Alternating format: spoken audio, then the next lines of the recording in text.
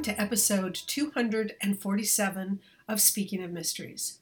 I'm Nancy Clare, and Cara Black is returning to the podcast to talk about Night Flight to Paris, the follow-up to her previous book, 3 Hours in Paris. Cara, welcome back to the podcast, and thank you so much for joining us as you do your tour to talk about Night Flight to Paris. And so I hope you'll answer some of my questions. Of course. Thank you for inviting me, Nancy. Well, my first question is, this is the second book to feature Kate Rees.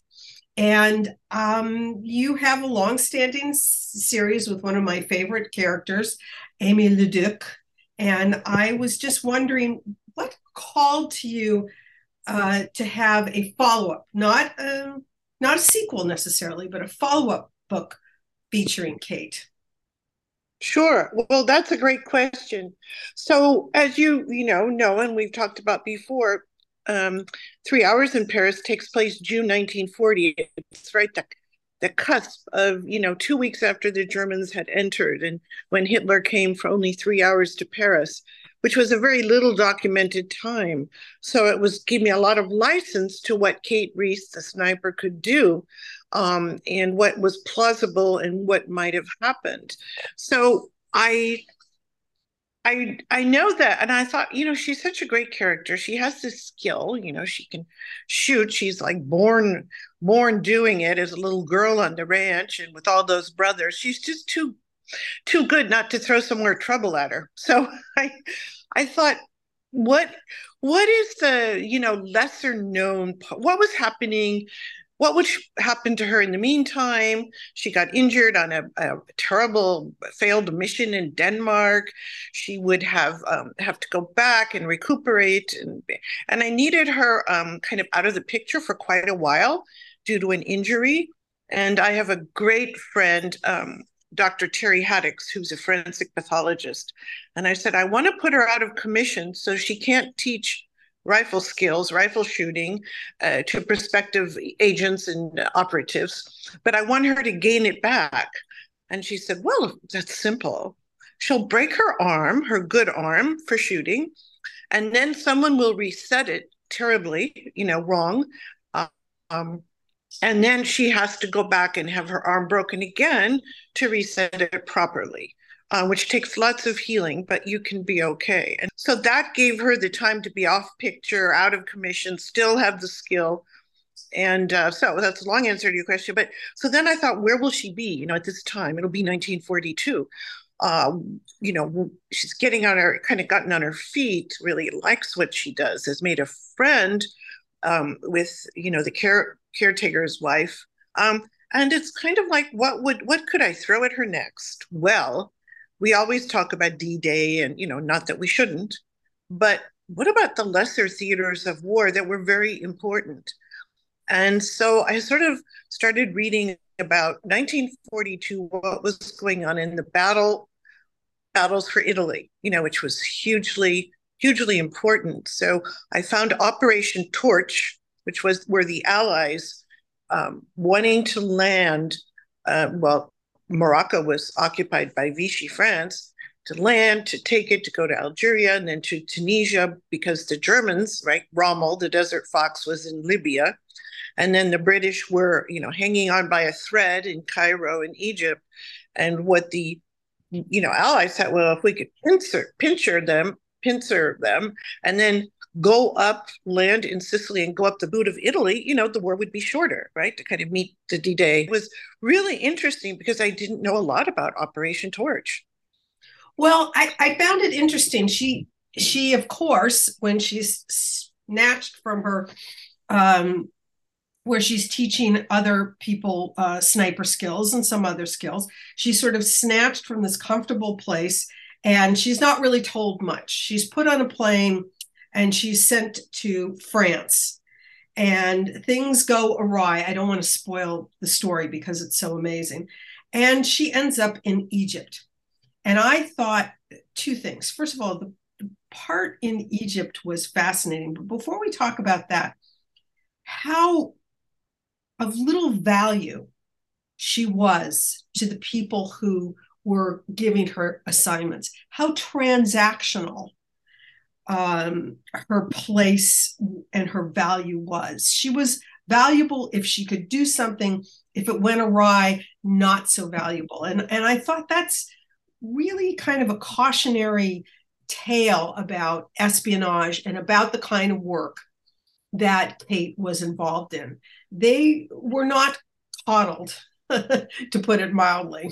Definitely, Nancy. Yeah, definitely. And that's a good point because I was talking with Naomi, at Romans when we talked, and it was International Women's Day. There were thousands of women, young women, who signed up to help as wrens or field work or nurses or what ambulance drivers. And those who had really good like math skills could do crossword puzzles got sent towards the coding area. Of course, they were always called girls. They were never paid what the men were paid.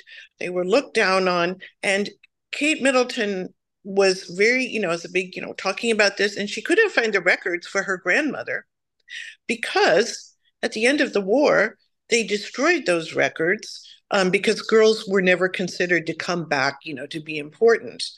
And that just sort of indicates, but the character Sasha, who is in Signals Intelligence, who we meet in Cairo, Sasha is working for under the military intelligence.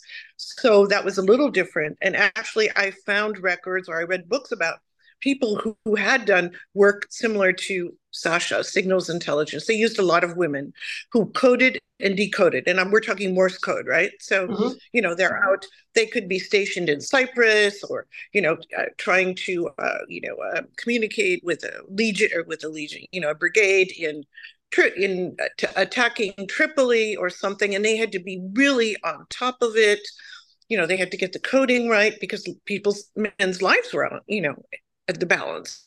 So that was very vital. They were not creating code. They were not agents in it. They were technicians. They were there passing and making sure everything went through. So those people, all those women, and there were thousands of them in different capacities, signed the Official Secrets Act, which everyone did. And, you'd never talk about it. And I found this book written by two British sisters. And I think it came out, maybe 6 or 7 years ago. And they each enlisted when when war broke out. They were like 18 and 19 years old. And they were sent like to the Wrens. But they ended up because they used to love crossword puzzles. They used to play chess with their grandfather. So they were put into coding work, Signals Intelligence. But neither of them knew this. They worked. They did this. They had a long war. They were in one woman was in Cairo, one was in Syria. But anyway, at the end of the war, everyone survived. They came back. They got married. They had a family. In the early 2000s, I believe, their files became declassified because they were through military intelligence. And there they were. They'd been in the same branch, but different continents. And they had no idea. They'd never shared. They, kept their mouth quiet. And, and I just thought that was brilliant. I love the book. And of course, it's also about a young woman, with all these guys, right? It's a different time and a party atmosphere in Cairo, and yet, wanting to do a good job. And this, I just love that. And just the way they were treated was so easy to see, the mentality. Women didn't fight in the battlefield. They were just kind of behind, even though they did this vital work. And so Kate is also sometimes just, fodder. She has a use. And as you say, it's very transactional. She and Sasha, especially during what happened in Cairo, which is, things go sideways as things often do. They're essentially told that they're expendable. Yep. And the reason I'm concentrating so much on this was the other day I spoke to a writer, Alma Katsu, who wrote a book called Red London. Can't wait to read it. Yeah. It is pretty darn good. And we talked about this. We talked about women in these kinds of fields, how they are belittled and, looked down on. If they do something great, it's just that it's a shrug. If they do something wrong, they're toast. And I read her book right after I read yours, and I thought, God, what a pair.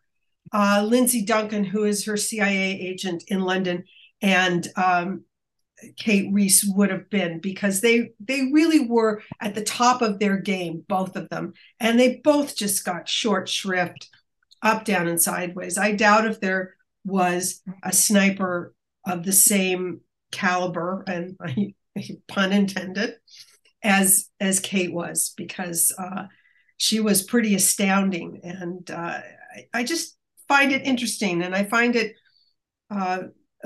illuminating that writers are looking at women's role in the war, specifically World War II. It's very important. So that's one reader's thank you to you for writing this. Sure. And a couple of years ago, I was at Crime Fest in Bristol, the crime conference.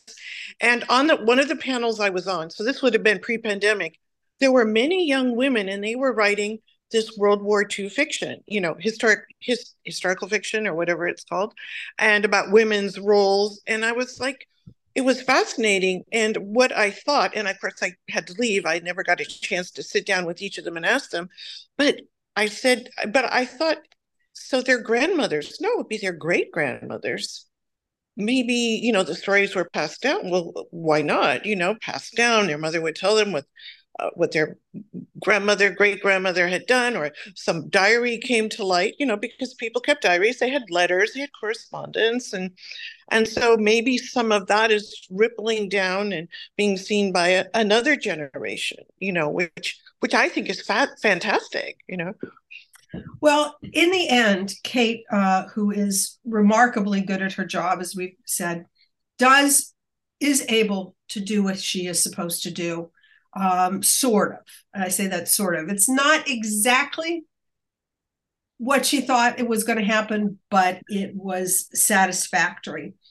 And once again, the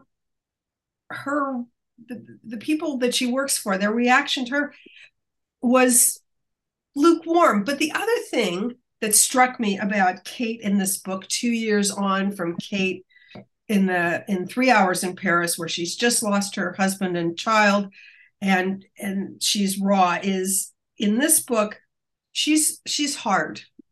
She gets it. She's not only a good marksman, but she is understands the game. Doesn't help, but it was nice to see that she was not looking at it through rose-colored glasses either. Yeah.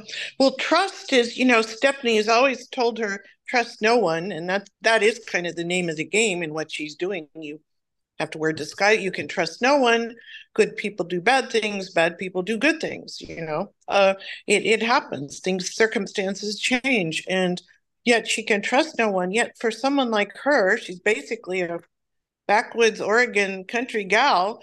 She just, she wanted she had her husband and her baby. I mean, she could go back and live on the ranch. She'll never get there with this U-boats, but she cannot trust people. And I think that is got to be the hardest for anyone, so that's kind of where she is in her kind of growth. How awful, that you want to have a relationship. How do these people have relationships if they can't trust anyone, And even the relationship that she did have in Denmark, which isn't really described in great detail, but the aftermath is she feels disillusioned. She thinks she finds out something about this man that she thought she liked, and she just sort of threw up her hands and said, well, trust no one. I can't trust this man. I can't trust people that I thought were my friends and my allies, and yet there's so much gray area. She finds some of who she thought would be, as she goes through her tasks, some of the people she thought would be enemies, maybe not as bad as they could be. Not necessarily Nazis, but there were also German officers that Yeah, they probably weren't great people, but they weren't bad people either. They were sort of stuck, just like she's stuck. I think that was one of the brilliant things about this particular story was everybody is struggling. Thank you. Yeah. Yeah, I think that was kind of the way it was for many people. It's not just it's survival, but it's survival with kind of the odds against you, right? I mean, and you don't know maybe what the odds are, but you know that they could take you out. And yeah, the poets and the partisans. I really was happy that they could be part of this story based on a group of Armenian Jewish communists. Okay, there's three strikes against them. They're yeah, well, Eastern. Let's say they're not all like Eastern European Jewish communists. I mean, they were totally no one like them, but they took care of business.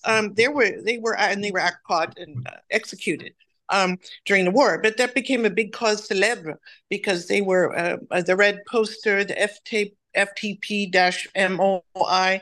This was quite famous, and actually, they were again, just a group with three strikes against them, and they were kind of like, let's just go take care of business. We're kind of I mean, it was very interesting. They had this sort of very fatalistic, true, look at what, if I'm going to fight and I have ideals and I think this is wrong, I'll go for it.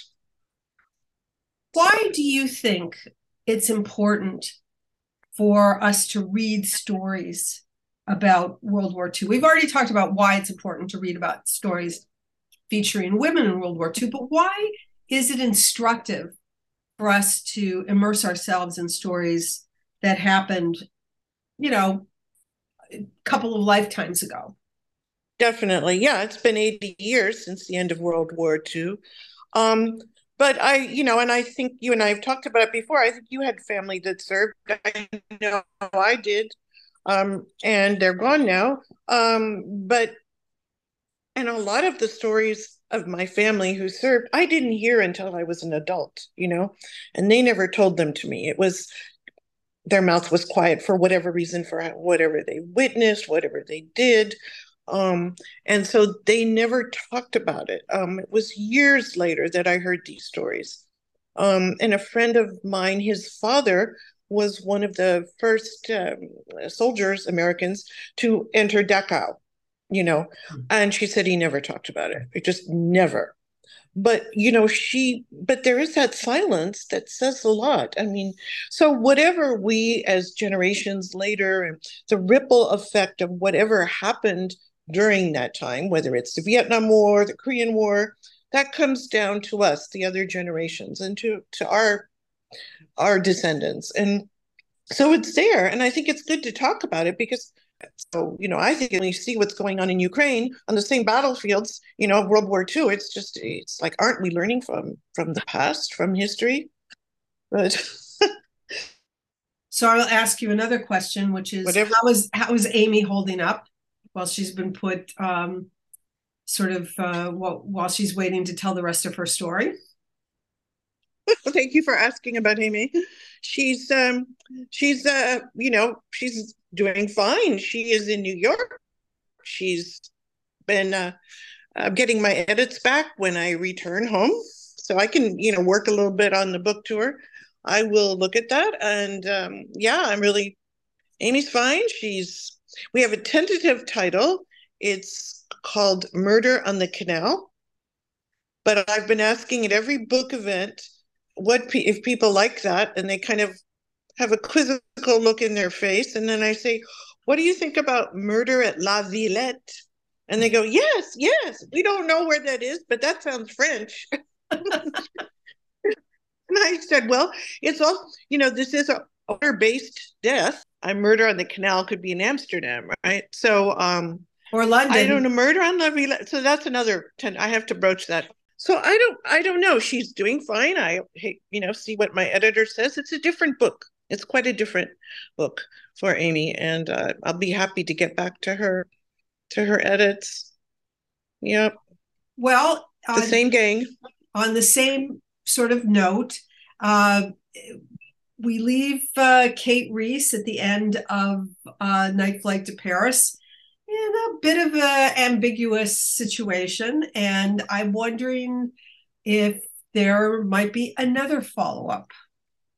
Well, thank you for asking. I don't know because we're kind of at the end of what are we, October 1942. So I've been reading about what's happened in the war in 1943, which had a lot of things were happening in all fronts in every continent.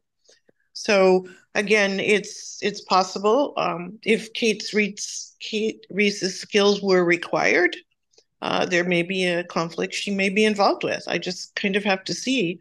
Um, I will say one thing, Nancy. When I wrote about Cairo, it was people say to me on the tour, "Have you been to Cairo?" And I say, "Well, yes, but not in 1942." So, it was a different time, but I was in Cairo. I was robbed at the train station, broke, stranded. Um, and didn't speak the language, and it was just freaky before cell phones. Okay, so it was all remember it was different, and I made a friend. I still have this friend, so things work out. But I did have this sort of reservoir of panic, and fear to draw on for Kate in Cairo because I had been, kind of stranded and lost and outsider as Kate is. And I think that's, I could bring that to her character, and everyone, Sasha, I mean, everyone was an outsider there. And they were all, the British, the soldiers were just, oh, it was so warm and their money went everywhere and the easy women and they could drink. It was like a holiday for them. Whereas other people, the war was not a holiday. And Cairo, but it was a great counterpoint because it certainly wasn't slogging through the forests of northern Germany or fighting village by village through Sicily and the boot of Italy. It was, it was very Casablanca-esque, I thought. Thank you. Yeah. And just one note, because I always like to talk about her. There was a woman I met in, again, early 2000s, in her 90s. She had been in the Resistance. She was from Lyon, the good food capital. and we met, and then we sat outside at a cafe near where she lived. I tell you, Nancy, her skin was gorgeous. Her complexion was 90 years old. Oh, I tell you, oh, not a wrinkle, just natural, just gorgeous. And and I said, well, tell me some more. She had a Croix de Guerre and all this. And she said, well, one thing she did that might interest me is that her husband in Lyon, at the beginning of the war, he was taken as a prisoner of war. So he was gone, at a work camp in Germany. Her father, and they had a baby, a toddler, and her father ran a printing press. So she would go sometimes to help him. And so one day she went on her bike, with the baby, the toddler on her back. She'd found some eggs on the black market. And so she'd gone to her father and he said, I have to do something, but I can't go. This big order came in. Please do it for me. Take this somewhere. Fine. So he gave her a packet and she put it in her bike basket, eggs on top, and went off. And it was kind of on the outskirts of Lyon. So she went and she was riding and came to a checkpoint, German checkpoint. And they looked at her and they saw the eggs, they saw the, toddler on her back, and they're just, go ahead, wave her through. She gets to the rendezvous and a bunch of men appear, they're partisans, they're maquis, the maquisards who are in the countryside living there and doing a little sabotage. And so they met her and they took the package. And of course, it was a bunch of guns, right? Under the eggs. and, and I said to her, weren't you scared? I mean, didn't you, and I didn't say, how could your father have done that? But, I did. And she said, well, I don't know that I was really scared. It's just that I knew something was going on, but I knew that I'm just a woman. I just have my eggs and I have my child, and of course I'm the perfect messenger or whatever. And she said, and I said, but still, didn't you get scared? She said, well, we were living under the Germans. Okay. Every night I would hear the jackboots on the cobbles outside of my house, did food. We had a roof over our head. And I hated those Germans. I just hated them walking in front of my house. I hated that everywhere we had to go, we had to show up my ID. I wanted to do something and I was happy to do it.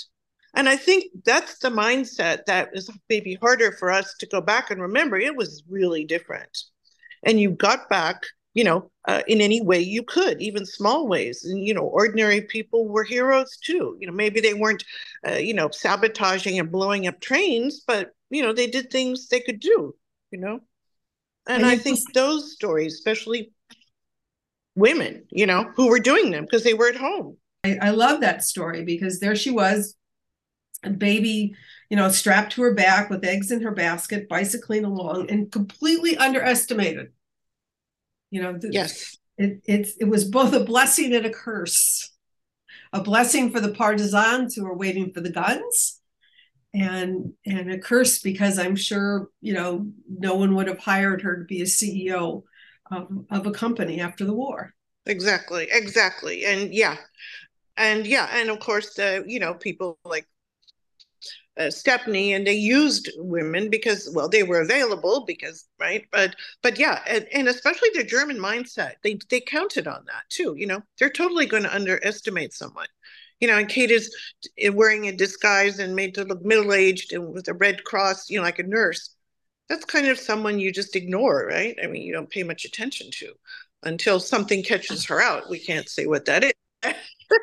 until she puts her gun, until she puts her sniper rifle together, and then people pay attention, as it should be.